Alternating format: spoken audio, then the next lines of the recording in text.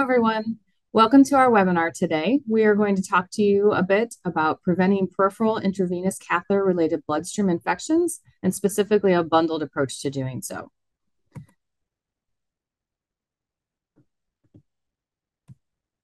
I do want to note that one of our faculty members, Britt Meyer, and thank her for most of the slide content. She is the nurse manager for the vascular access team at Duke University Hospital in Durham, North Carolina. And here are her disclosures. And today you will be hearing from myself. I am Kathleen McMullen. I am the Director of Infection Prevention for Mercy, which is headquartered in St. Louis, Missouri, but has 40 hospitals between Missouri, Arkansas, Oklahoma, and Kansas. You will also hear from my colleague, Karen Laforet, who is a clinical consultant, but a vascular access expert, and she is located in London, Ontario. And here are both of our disclosures. This program is provided by HMP Education, which is an HMP global company, and it is supported by an educational grant from 3M Healthcare, the Medical Solutions Division. Here are our objectives. I'm going to talk to you a little bit at the very beginning about bundles in general, and then we are really going to delve into peripheral IV-BSIs, learning appropriateness of insertion and site protection, strategies to ensure that dressings and other technologies are used to protect those sites, and then wrap back up with another section about using a bundle to ensure those strategies are completed. So I will, as I said, kick it off with a little bit about a bundle. So we have some questions here. So the first question is, what is a bundle? I'm sure a lot of you have some bundles already in your everyday life. My healthcare system has bundles for bloodstream infections, urinary tract infections, pneumonia, surgical site infections. They're very popular and pretty common nowadays. But the concept of a bundle really started from IHI, which is the Institute for Healthcare Improvement. And it might be a little different than what we're used to now. The beauty of a bundle is to have a small amount of things. This is generally 3 to 5 things that are extremely well proven in the literature, that are the absolute must that should happen with our patients every single time to prevent infections. So these tend to be very well evidence-based, and when performed collectively and reliably, they are proven to prevent patient outcomes. So what makes the bundle so special? It's really the science behind it, as well as the execution of it, completely and consistently. A lot of times when we make a bundle, it's not necessarily things that are brand new to our coworkers and colleagues, but they're things that sometimes aren't performed all of the time and can be unreliable. So the bundle is special because it brings a lot of attention to those really important risk factors and processes, so we can improve overall care.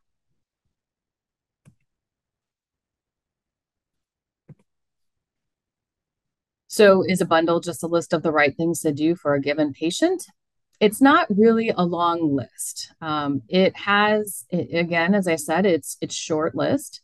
It is based on 3 to 5 things that are all from randomized control trials. We call those level 1 evidence. It has the components of the bundle will have the most evidence of anything that you do for your patients. They are scientifically proven. There shouldn't be controversy about the components of your bundle. Everybody should agree and know that these things are the best for our patients. If you remove one component of the bundle, in theory, you will see an increase in infections or a decrease in correct patient care. So we have to make sure that we are getting the things in the bundle right for every patient. So what is the difference between a bundle and a checklist? So checklists tend to be very long. They are helpful and they're very important when you are doing a detail-oriented process, for example. And we're going to talk about a little bit of that later.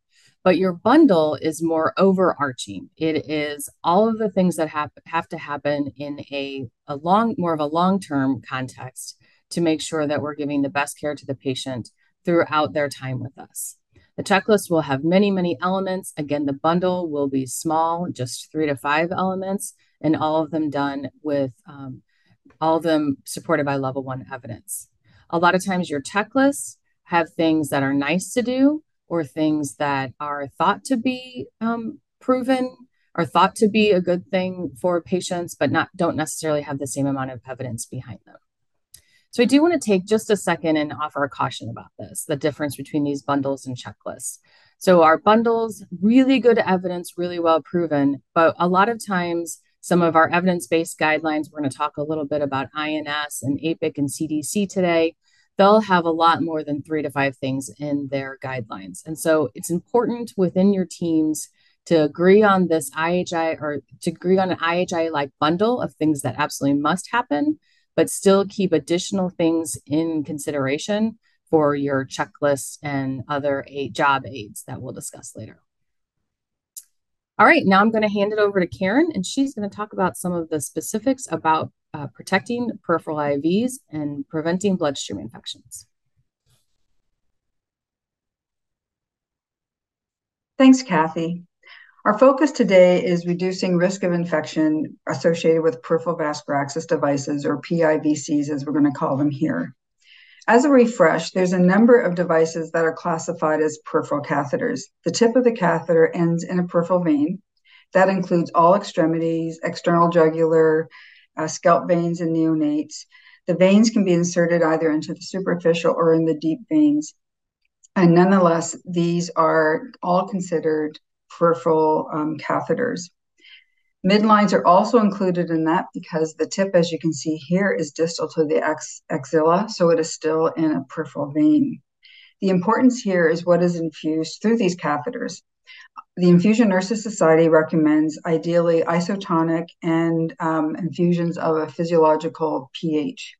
While there's no well-defined and generally recognized pH or osmolarity limit, extremes should be avoided because what will happen is that we will traumatize the vein, which it can erode and also lead to infection and phlebitis. So why is that so important for us? So the importance is that, as you can see here, there are a number of complications that can occur when we have any kind of vascular access device. Our focus today is really going to be looking at the phlebitis and infection, but there are also all these others that also can contribute to infection, as well as early catheter failure. As you heard earlier, bundle interventions are a package of interventions that clinicians must know and follow for every patient every single time. What is confirmed by evidence is that the bundles shown here really help to improve patient outcomes and reduce bloodstream infection for peripheral IV catheters. The key concepts for preventing complications include site selection and insertion, as you can see here, skin antisepsis, site protection, catheter securement, and protection of the intraluminal space.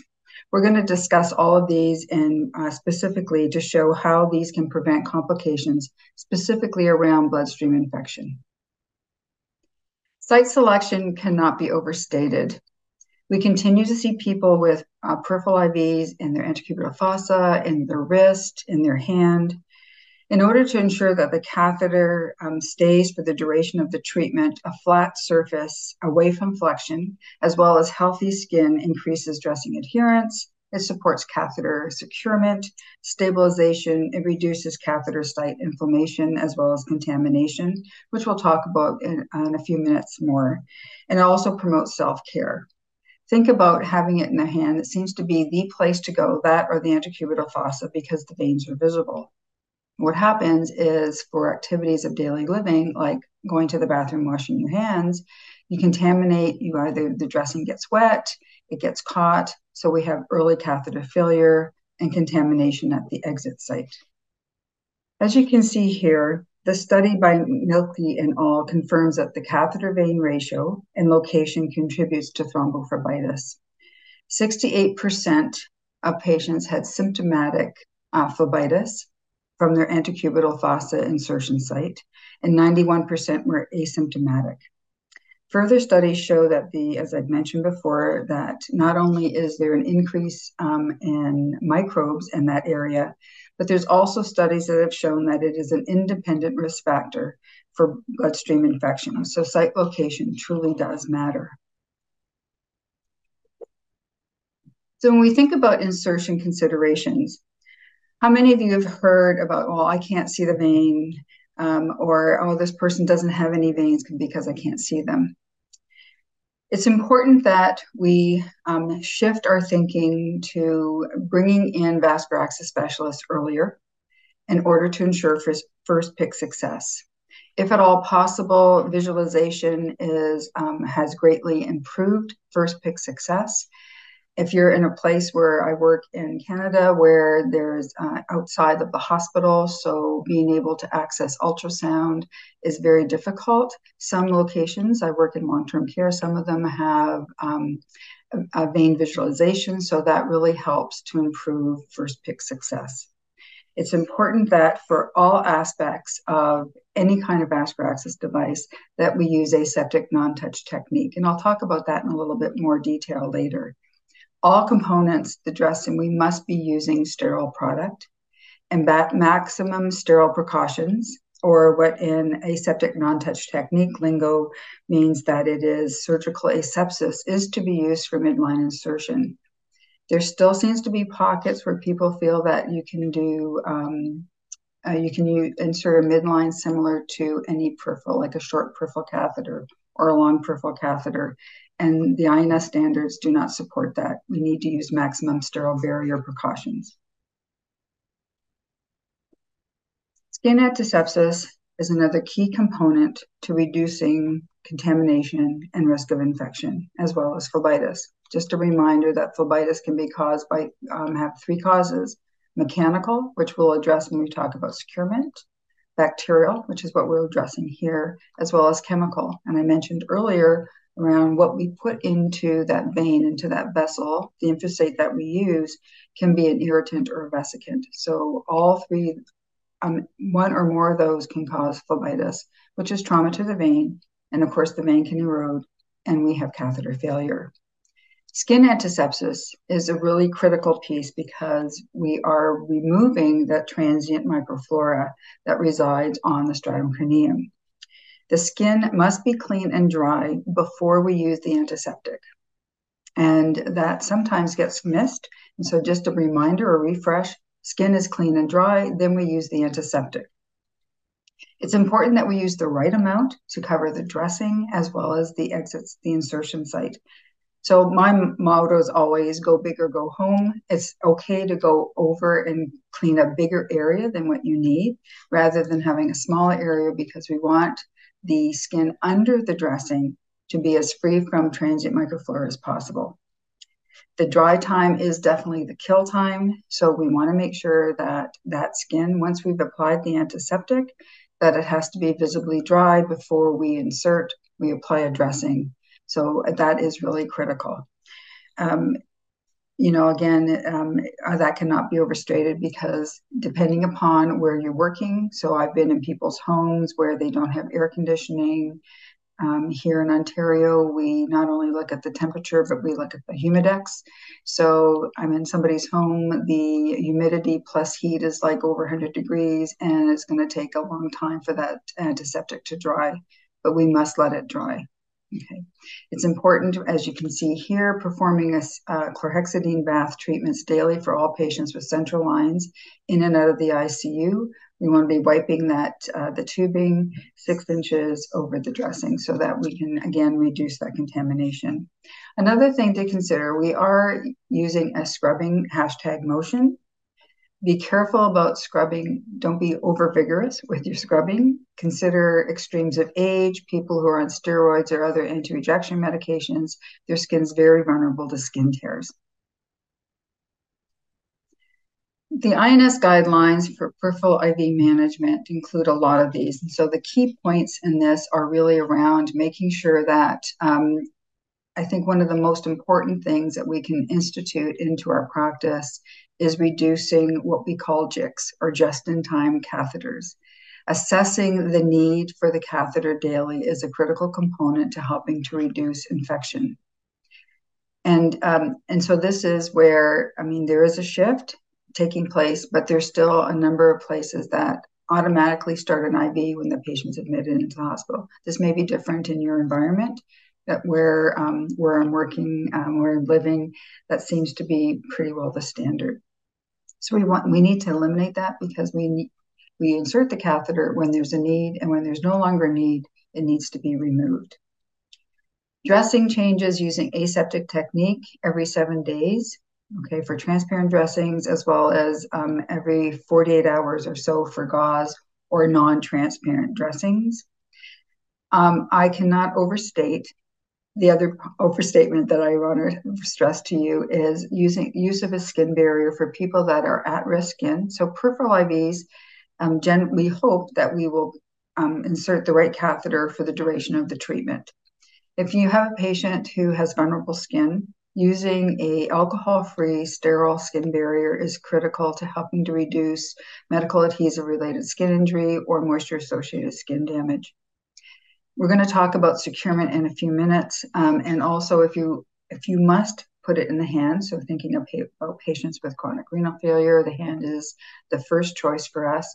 We need to make sure that we protect that area whenever the patient's showering or bathing or washing their hands, again, to prevent water contamination, because otherwise then we have to change the dressing. The other component that we talked about was intraluminal space protection. What are we talking about by that? It really is around reducing the contamination of what we're introducing into the catheter once the catheter is in place. This is accessing through a Y-site, needleless connector.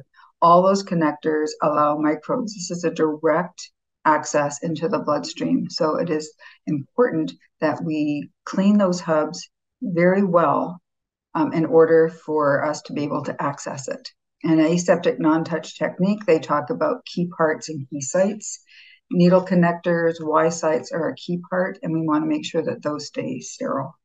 So we need to be scrubbing the hub. For using alcohol, the dry time is key. Again, at least 5 seconds. You may need longer depending upon your environment. Chlorhexidine takes at least 20 seconds. It must be completely dry. Otherwise, first of all, the dry time is kill time. So if we're not letting that dry, there's still the risk of sending microbes into the bloodstream.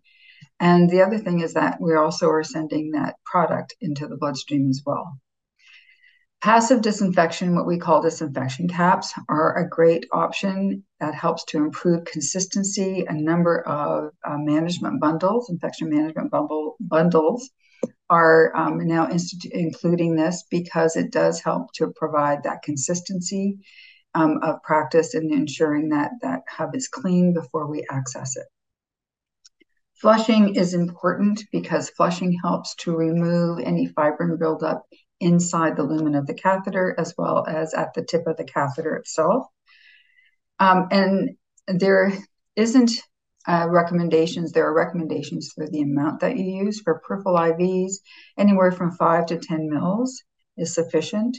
You want to make sure that that flush goes in smoothly, there's no resistance, and that you have robust blood flow. With peripheral IVs, that's always a challenge. That might not be able to get that blood flow back, but we want to make sure that that you have absolutely no resistance. For central lines, again, when working in the community, our practice was for each lumen a minimum of 20 mils in order to ensure we have truly cleared that pathway. And of course, we want to use turbulent flow. So the push-pause technique, because that push-pause technique provides some turbulence within that catheter, allowing the walls of the catheter to hopefully receive some of that flush to help remove any loose fibrin. So I've mentioned ANTT, or aseptic non-touch technique, and this is an actual framework that was developed by, I'm just going to go forward just for a second here. It was developed by Simon Clare and Stephen Rowley. These are nurses that work in the UK, and they identified that there is inconsistency in aseptic. People didn't, you could quiz 100 people and they would define asepsis, sterile, clean, no touch technique. There was really no common definition or framework for practice. So they put that together, and you can see here, which is just a snapshot. We could spend easily hours talking about this. The important parts of AT&T are a risk assessment, just determining at what level the complexity of the procedure that requires what time of asepsis. So I'd mentioned earlier about midlines requiring a maximum zero barrier precautions. For this would be considered surgical AT&T. complex procedure, lots of parts. Your standard AT&T is for all those other things. Flushing, inserting a peripheral IV, doing a wound care dressing, those are all would require standard aseptic non-touch technique. And the other part to this is clearly identifying key parts and key sites. So key part is the tip of the catheter. So the catheter is a key part.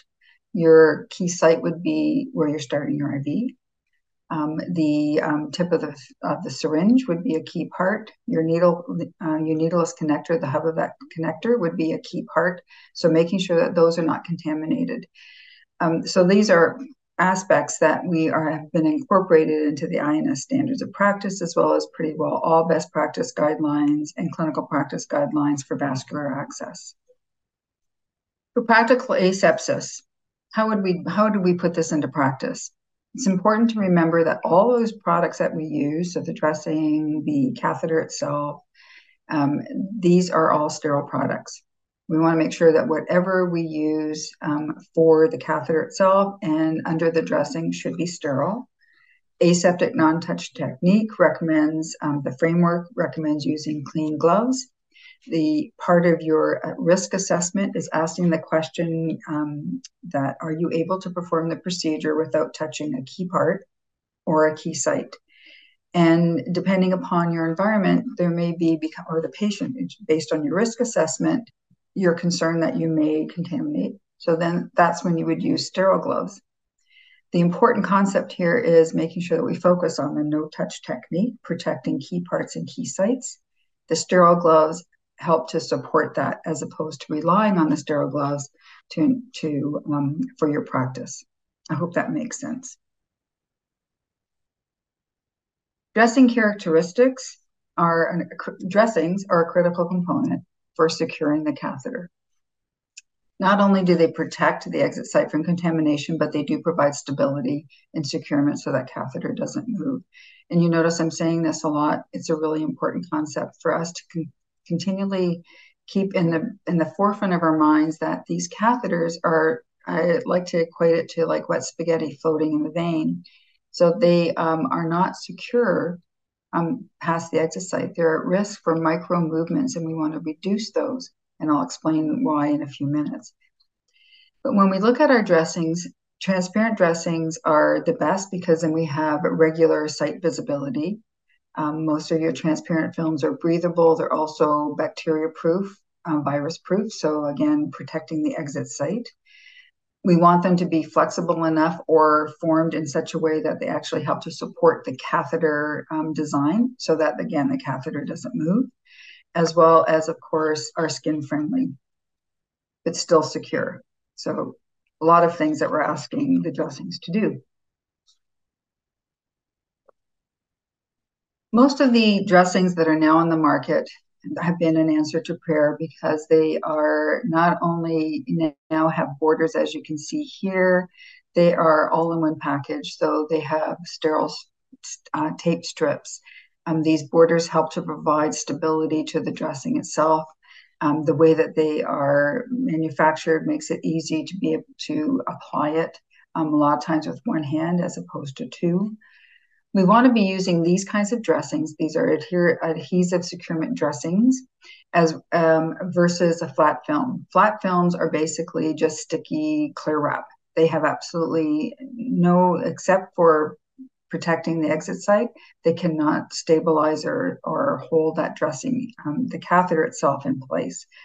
So flat films are good for a one-time use, less than a 6 hour infusion, and then you're done. But to leave that in for any length of time increases your risk of catheter failure.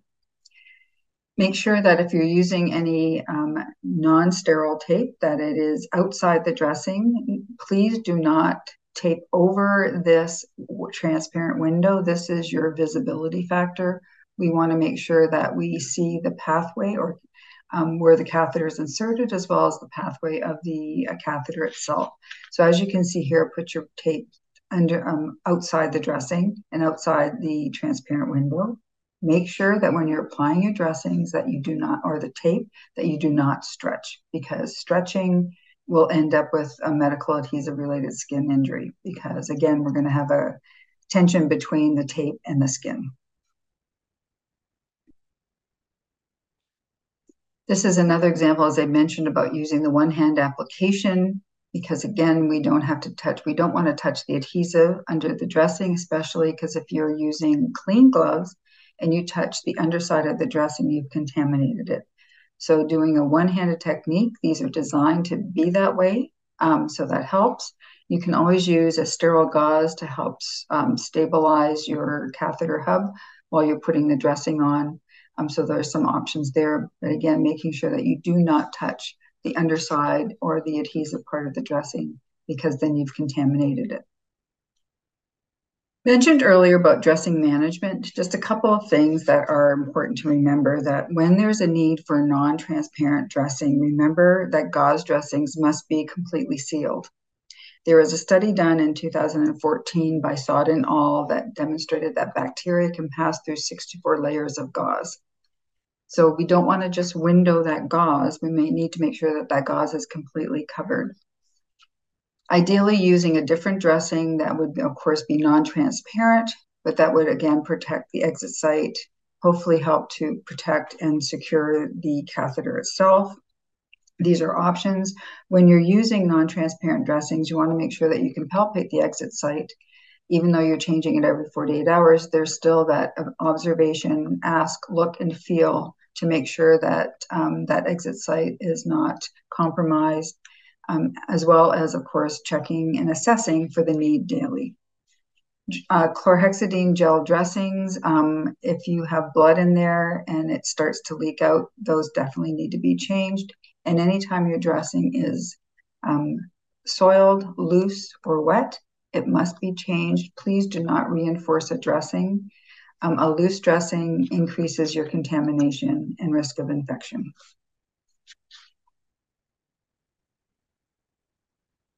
I've mentioned securement and site protection. So we've covered the site protection part. With the securement, there are a number of different securement devices that are available. Choosing the right securement method includes assessing for suitability for the patient's functional abilities, thinking about whether, again, it's very different if you have a patient in a hospital, rehab center, in their home, or in long-term care. Those needs are different. So we need to assess the functionality of that. The catheter design may narrow down the options for consideration with regards to securement. Skin integrity. Is the skin dry and intact? Is it friable? Is it compromised? This will also then impact the type of securement device that you're looking for. The duration and type of therapy, and as well as the anatomical location. So those are all considerations. As you can see here, there are 4 different ones that we look at. I've mentioned adhesive securement devices and dressings. So these have been, there are some that are incorporated. These need to be changed, of course, based on the manufacturer's recommendations as well as standards of practice, which is, of course, for a transparent dressing, it's every 7 days or less. Your integrated securement devices, so making sure that you have, as it says here, proper application is key. It's critical no matter what you're using that you know how to apply it and how to remove it. Your sales rep, the company, they're your best friend, and making sure that you know how to follow the manufacturer's instructions for use on application and removal. It's very critical. I've seen a number of patients coming from different emergency rooms. I worked in an area that was quite large, Greater Toronto area, and we would have patients coming with interesting variations on how to apply dressings. So it's important that we know how to use it properly. Subcutaneous anchor devices systems are one. You don't have to be changed with the dressing, but you do need to have a dressing as well. And tissue adhesive. So all of these still require a dressing that covers the exit site. Okay. And as I mentioned, there's a lot of considerations before deciding which one is going to be best for your patient. And sometimes you might actually have to change it depending upon the patient's situation. So this is an example of these adhesive securement dressings. This is, again, adhesive securement devices that lock the peripheral catheter in place. This is a catheter design. These wings catheter has wings, actually helps to stabilize the catheter, so stops that rotating, twisting motion that occurs. And so this is an example of a tissue adhesive. So all of these are examples of these engineered securement devices that can be used to secure and stabilize the catheter. You notice I'm using stabilize and secure. There are two different concepts. Generally, I've heard them used interchangeably. Stabilizing is keeping that catheter in place, and then securement is making sure that it doesn't move. So those two things work together. One could debate those definitions, but nonetheless, they work in tandem to ensure that we reduce those micro movements that can occur with the catheter in place. And so why is this whole concept of catheter movement important? Micro and macro movements initiate the inflammatory response. The body does not know any different. If that catheter is constantly kind of twisting or slowly, or micro movements in and out, that causes irritation. That irritation stimulates the inflammatory response. At the exit site, what happens is that you start to get an erosion of the insertion size. You get leaking capillaries because of the inflammatory response, so you start to get drainage at the insertion site. The cells, the stratum corneum cells, actually get macerated. They increase in size, allow bacteria to enter in.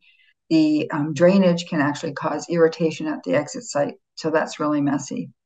The other piece is that catheter is moving and eroding at the actual vessel wall. Just a reminder that the endothelium is one cell thick, very vulnerable to injury. And as you can see by this schematic here, this happens whenever there is any kind of inflammation. And so the inflammation and the irritation is occurring on the endothelium, the tunica intima itself. You will start to get, of course, platelet aggregation, and then we get the formation of a clot because of what the body wants to repair. They want to stop this damage from occurring. They want to stop the leakage. So we develop a clot. We can develop phlebitis, thrombophlebitis that can occur. The other piece that can happen, of course, is that this damage can continue and it can actually erode the vessel. And so we've got a lot of things that can happen when that catheter is not stable and secure. So that's why it's so important that we make sure that we do that. Now, when we think about erosion of the vessel, that can then lead to infiltration, or depending upon what we're infusing through this peripheral IV, it could also cause extravasation. I'm hoping that many of you have never seen extravasation, but if you haven't, these are some of the results of what happens when the vessel erodes and an irritant or vesicant is infused into the tissue. As you can see here, we definitely want to avoid this. You can see that this went all the way along the vessel here. You can see all this blistering on this foot. Choosing the right location, the right device for the required treatment. So do we give a vesicant in a midline? It is not recommended at all because you can't see it's up here in the the axilla. It is hidden. By the time any kind of erythema, heat, or whatever reaches an area where we can see in the upper arm, it's way too late. So we don't recommend that at all for any vascular irritant for midlines. We want to make sure that we choose the right location, the right device for the required treatment. We need to stabilize and secure that catheter well. Regular site checks. So whatever we are using, we want to make sure that if we can't see it, we want to be able to palpate it. We're going to be asking the patient on a regular basis. All of these work together to reduce extravasation, as well as, of course, contamination and infection, which is why we're here today to talk about this more. But this is one sequela we hope never to see. Okay, we mentioned protection of the intraluminal space by flushing and also securement. And the reason we do this is to ensure patency, as we can see here. Anytime we insert anything into the body sees it as foreign, and so fibrin will start to build up, protective measure that the body has. The problem is that it builds up, as you can see in this cartoon to my left, that it builds up on the outside of the catheter as well as can be inside the catheter, the reason why we flush. As shown here, the study, the odds ratio for developing a bloodstream infection when you've had a clot or an occlusion is 3 times higher. And as you can see, out of this was a pretty robust study with over 3,000 patients in it, and 12% required alteplase. And they found that, again, the average time for alteplase prior to diagnosis of catheter-related bloodstream infection was less than 3 days. So there is a direct correlation. There was another study done in Spain that showed that similar results to this. Fibrin is high in protein. The other thing that we're trying to prevent by reducing the risk of contamination and infection is the buildup of bacteria or biofilm inside or outside the catheter. Fibrin is, I don't know if you guys have Mandarin, but there's a Chinese restaurant here that is called the Mandarin, and they have like one of the largest buffets I've ever seen in my life. Well, fibrin is that for bacteria. It is like a tremendous buffet of and it's an oxygen-rich environment because it's in the bloodstream, so like they can have a heyday. We want to try and prevent that. So preventing that buildup, reducing the contamination risk helps to reduce the buildup or development of biofilm. And so some of the things we want to try to do, these are all things that we've talked about that help to reduce risks such as phlebitis, thrombophlebitis, bloodstream infection for peripheral IV catheters. So standardization is really a critical piece. And in my experience, I found that clinicians generally get, in the past, it's been, oh my gosh, like our patients are individual. How do we provide patient-centered care when you want to standardize things? You know, that makes sense because we know that patients are unique. At the same time, standardization based on evidence reduces inconsistencies that can lead to patient complications, and we don't want that. Having the right equipment, having the right supplies, knowing the right procedures, having everything available so that not that it's a checklist, but that you have the consistency of a bundle that ensures that we're providing a consistency of care or practice is absolutely critical to improved outcomes and reduced infection. It also saves money, patients feel more comfortable, and it saves clinicians time.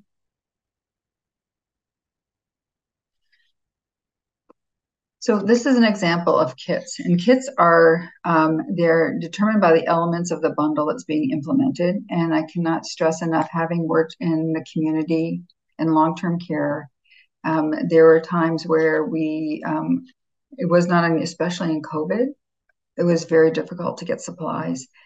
Having kits helped to reduce that variation, which of course helped us to provide better patient care. There is an efficiency, it saves money, and it also takes the guesswork out of what is it that I need for these patients. So kits that are all put together, I know that in the United States you have a lot of those, which are fantastic. This is an example of one I would see in a community where it's in either usually in a Ziploc bag with individual components, but all the components that are needed are in that bag, so that I grab that kit and off I go to do my PIV-BSI insertion or my CVAD dressing change. And that really helps to reduce that variation. It improves, as I mentioned, consistency, helps nurses to truly provide patient-centered care because it's based on what they need within that bundle. This is an example of a standardized central vascular access kit. One element of a bundle that ties the changes together into a package of interventions that people know and must follow for every patient every day. Having these kits and the bundle really helps to improve patient outcomes and patient safety. My colleague, Kathy, will discuss further how the bundle approach reduces infection and helps to standardize and improve practice. Thank you. Thank you, Karen, for all that great information. Hi, everyone. I'm glad to be talking to you again. And now we're really going to take those concepts of bundles and checklists that I talked about at the very beginning and apply them to peripheral IV bloodstream infection risk.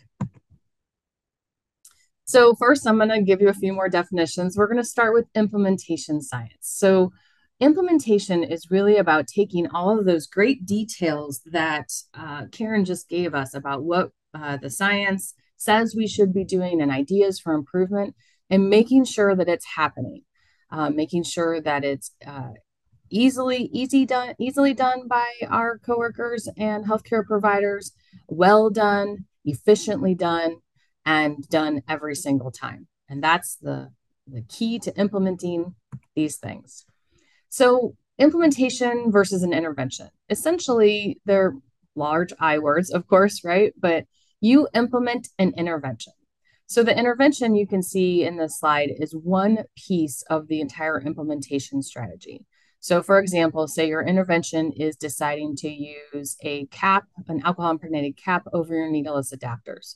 So that is the thing that you are going to change. That's the clinician behavior that you are going to change. They're going to start putting caps on every one of their hubs. You want to implement that, you are going to need to identify your outcomes, any analysis and randomization, as well as next steps. And that's going to be your full implementation strategy. So, for example, with the implementation or the intervention of a needleless connector covers or caps, you would want to talk about with the team that you choose to implement this with, be it a unit, be it a hospital, be it an entire healthcare system. You would want to look at outcomes such as acceptability. Do the healthcare workers like it? Adoption. Do they use it? Feasibility. Is it possible for them to use the cap that you've chosen, or do they fall off? You want to track information about costs as well as sustainability. And that implementation plus sustainability is going to really lead us into a lot of the rest of our work today. So we implement interventions, but we really want to sustain progress. A lot of these interventions that we're implementing aren't necessarily new. And a lot of times they're places where we need to revisit or make just a tweak. And we want to continue to sustain progress. So there's a couple of key things that are very important for that. The first is local ownership, as well as peer ownership and peer support. We're going to touch on leadership and the importance of that with implementing any sort of strategy, but it's definitely key that leaders, both formal and informal, are involved in supporting your initiative to sustain it.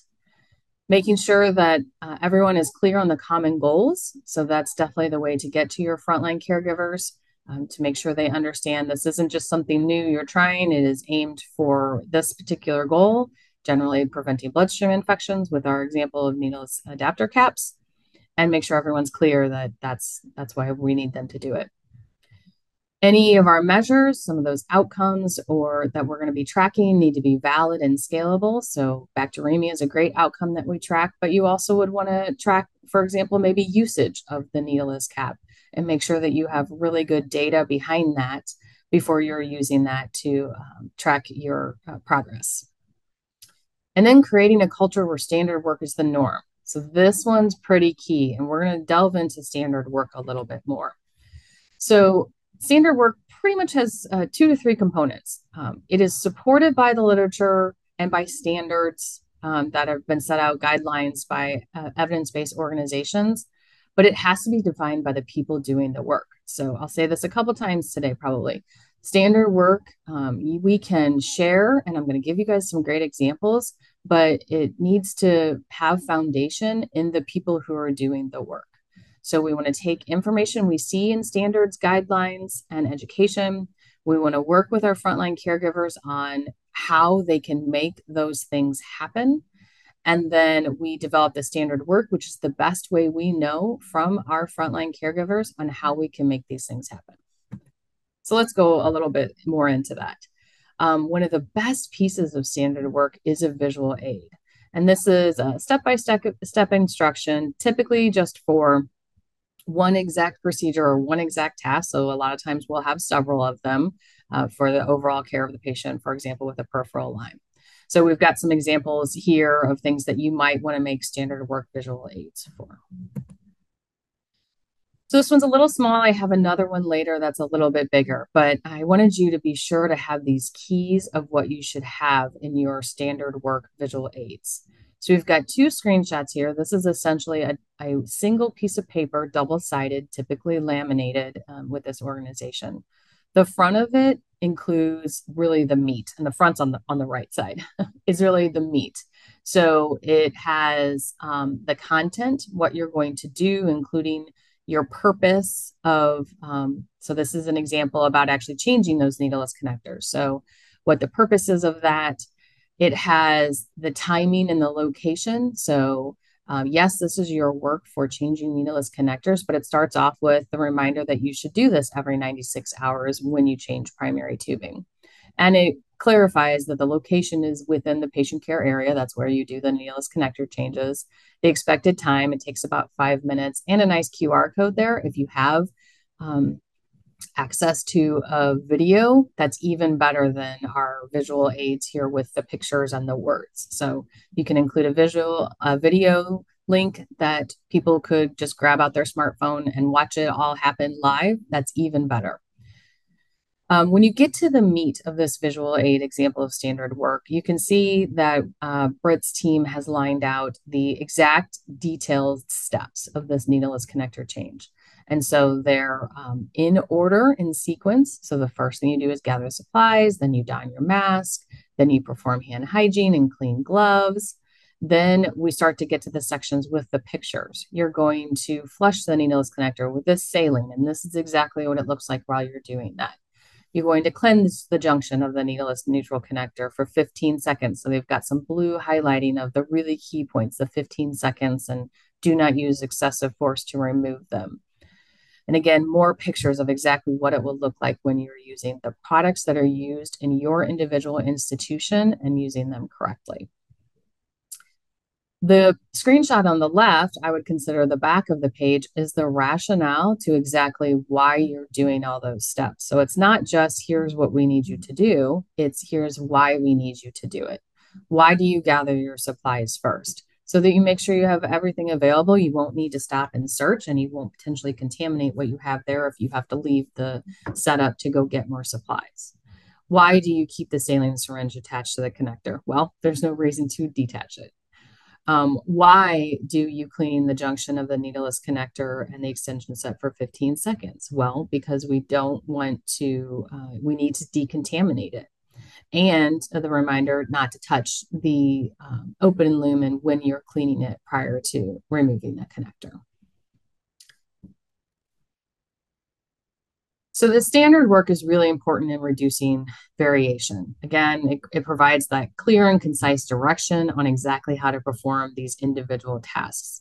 And it outlines everything that you need, as well as explaining again that why.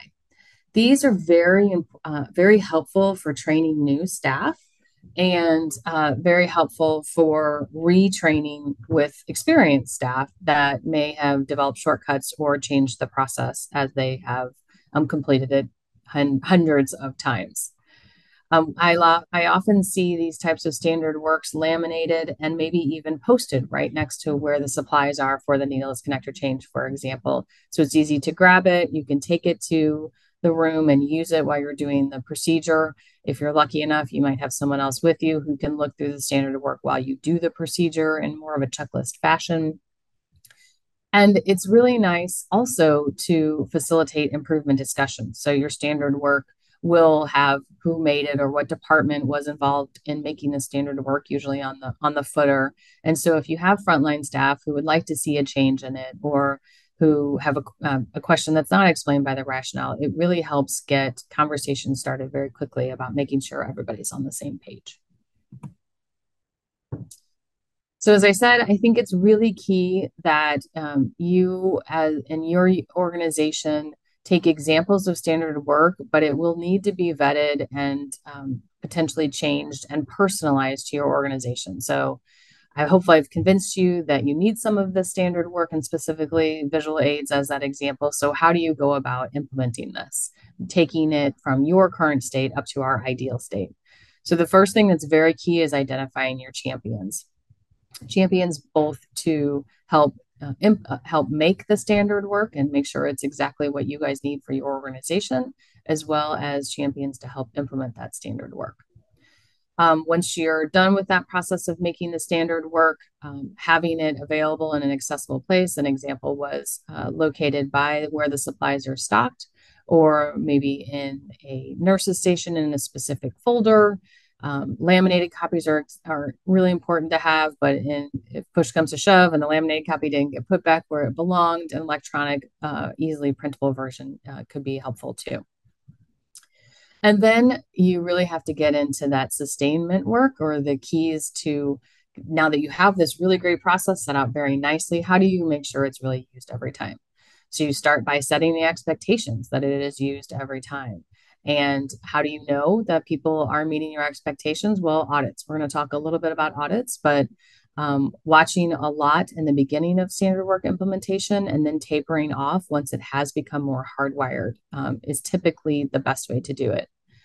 And then while you are doing a lot of that watching at the beginning of implementation of your standard work, that's the best time to identify barriers. Maybe you will still need to tweak your standard work a little bit. Maybe the standard work is well written, but we need to change the way things are organized, or make alcohol foam more easily accessible for hand hygiene, for example. And working with those people in real time through that auditing will be helpful to identify any adjustments. So I mentioned I have a larger example, so hopefully you guys can see this one a little bit better. This one's not changing needleless connectors. This one's actually changing the dressing. But you can see the nice way this organization has set them out very similarly. You still have your purpose and who is doing it and when it should be done, and the locations and that QR code at the very top. You've still got the important steps highlighted in blue. So I really like on this one, which is about a dressing change, is very clear in blue. They're in steps 5 and 6. Who is supposed to don the mask and who is supposed to don head covering, for example. Then it goes through, again, all of those details, including hand hygiene and glove changes when necessary, including details about, so step 11, for example, is scrubbing the site after the old dressing's removed. So important information, 30 seconds, using that CHG swab stick. It does add a few words to clarify those important pieces, but they're very key to have there rather than just clean the site, for example. Then the other information about how you finish up the process, again, a nice final hand hygiene step and a reminder to document. And again, with this example, there's more of them. There were more steps. There are more to the rationale. But again, that rationale of why everyone within 3 feet of the sterile field is donning the head covering, and why sterile gloves are needed, and why hand hygiene is needed at the end of the procedure, for example.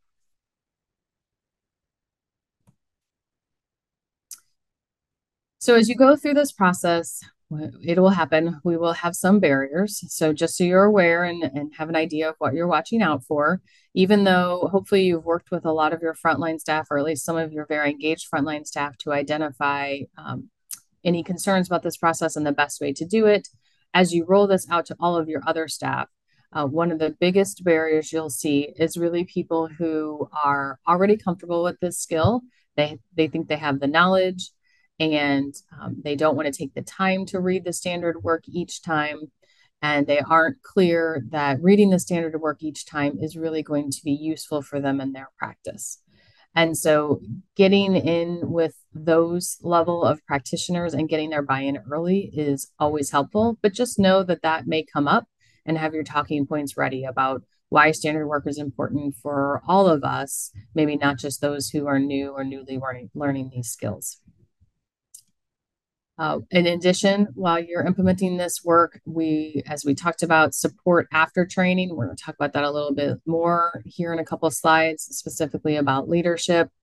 Funding will also come up, especially if your standard work includes any new technologies or new products. So always have in your back pocket the cost of a bacteremia. They're pretty easy to find on the guidelines that have been published, so that you can talk eloquently about spending a little bit of money to save a bacteremia and save a life.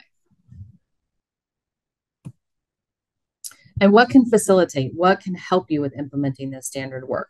Some of these are just keys of your really engaged staff, or those staff that are going to really take to this idea of standard work and visual aids, those that are receptive to learning, those that have sort of a great attitude toward change and toward trying something new and toward making sure that their processes are done correctly. Also, what's going to help implement your standard work is really that intervention training. So the amount of time and support that you spend implementing this and talking about this. And then the other big key is your rapport. So if you are one of our vascular access colleagues, you spend a lot of time with frontline staff, you probably have a good rapport with staff. If you're an infection preventionist like myself, you need to spend some time getting out and knowing staff and talking with them about the reasons and about the work and about the process to develop the work, and really and explaining to them why you're interested and helping them understand why you're there talking about these things.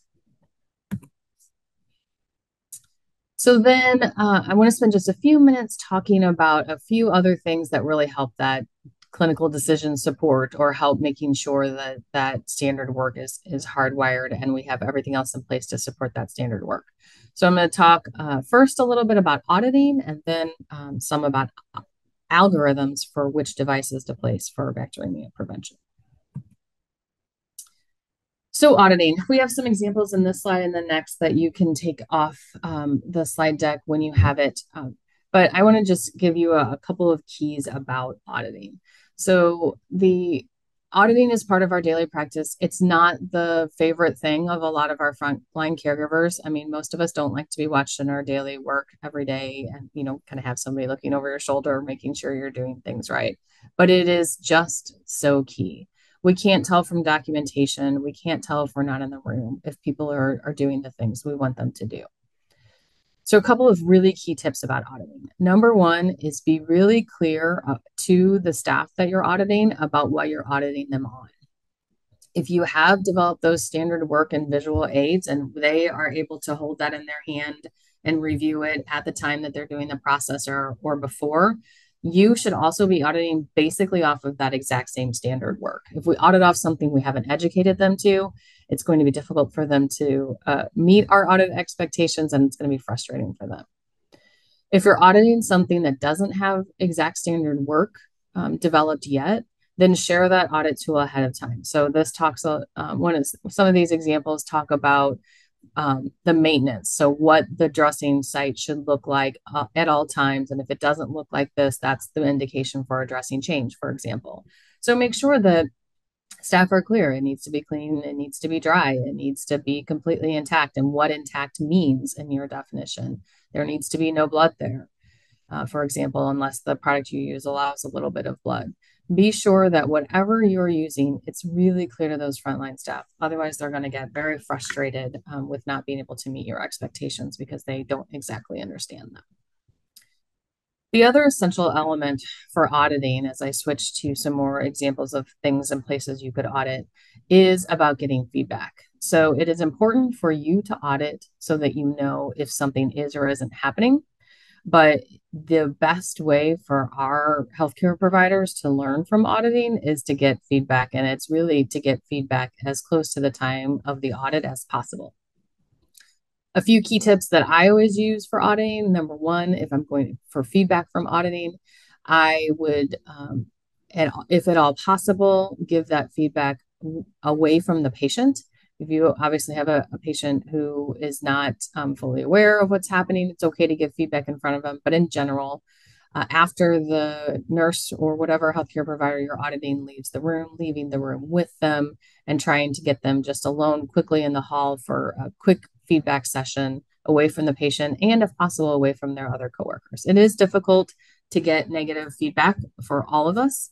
And everything you can do to make this a constructive learning time will both benefit the colleague and the healthcare provider as far as learning. It will also benefit you from that rapport, because if you do end up in a situation where your audit feedback doesn't go well, it's not going to help that provider learn, and they will probably tell their friends, which may end up kind of hurting your credibility overall. Oh, I did want to say one other thing about auditing, about audit feedback. If you are in a situation where the feedback isn't going well and isn't being accepted well, keep it short, keep it simple, keep it as positive you can, and be sure you just thank them for all the care they've given. You definitely don't want to start an argument or anything like that with the coworker who's receiving the feedback. Just keep it as positive as possible and thank them, because their job, of course, is quite hard, as are all of ours. And then I wanted to also share this as another example of a great tool for clinical decision making and really helping enforce these standardization documents. So this, while our talk is mostly about peripheral bloodstream infections today, this is a great tool for deciding specifically if you can't get that peripheral IV in, do you want to go to a midline or do you want to go to a central venous access device? So this tool is nice in that it gives both a description of all three of the devices here in the top three boxes, as well as indications for each individual one and contraindications. This is another example of something that you would want to develop and get buy-in for with all of your frontline staff. And pharmacy is another great partner to include in these decisions, specifically about the vesicants and midline catheters.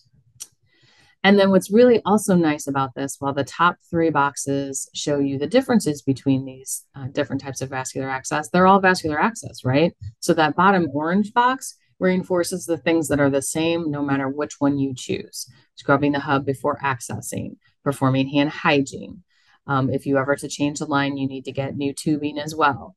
Changing the dressing every 7 days and flushing every 8 hours. Regardless of which type of line you choose, those are all things that are important in preserving that line. All right, so we're getting here toward the end. We just have a couple more things. So a couple deep breaths to get some extra oxygen to your brain so we can finish strong. So first, I mentioned that I was going to talk a little bit about management and leadership and how important that is in standard work and successful implementation. So I wanted to highlight this great article about management practices, specifically toward infection prevention and HAI decreases by Anne McInerney and her colleagues. So this was published in 2021 in the American Journal of Infection Control, which is the journal of APIC.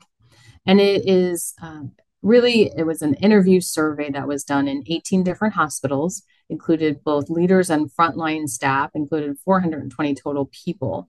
And they were asked specifically, what is it about leadership that is key to making interventions and bundles and implementation go well? You're probably not going to be surprised, but this, I want to highlight the three findings they have. And this is a great paper to take to your leaders when you're talking to them about what you want to implement and how they can help.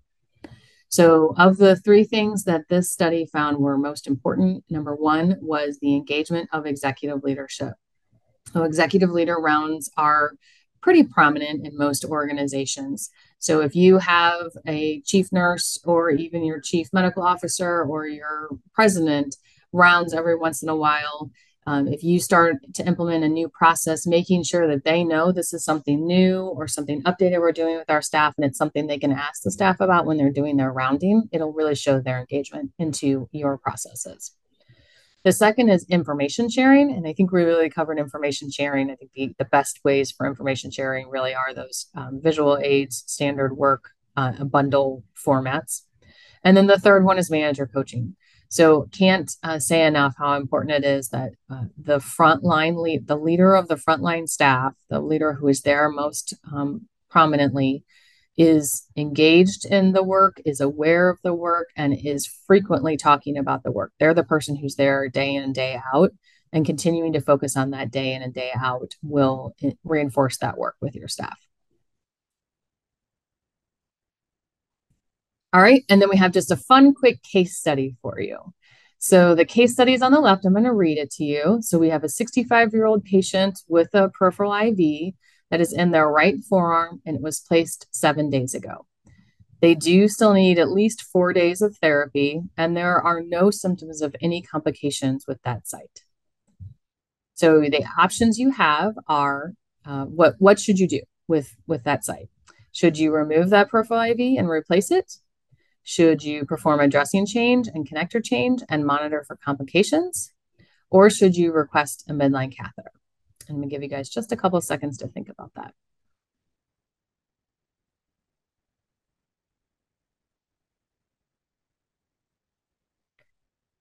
So I hope most of you have chosen option number 2. This is based on most of the information out of Karen's presentation, but current INS guidelines do not require routine replacement of the peripheral IV, that they can.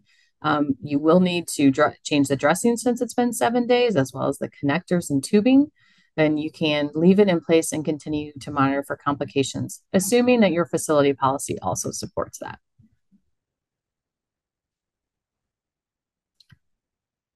So we do have a couple of slides here of references for you to use, and most of those are noted on the slides.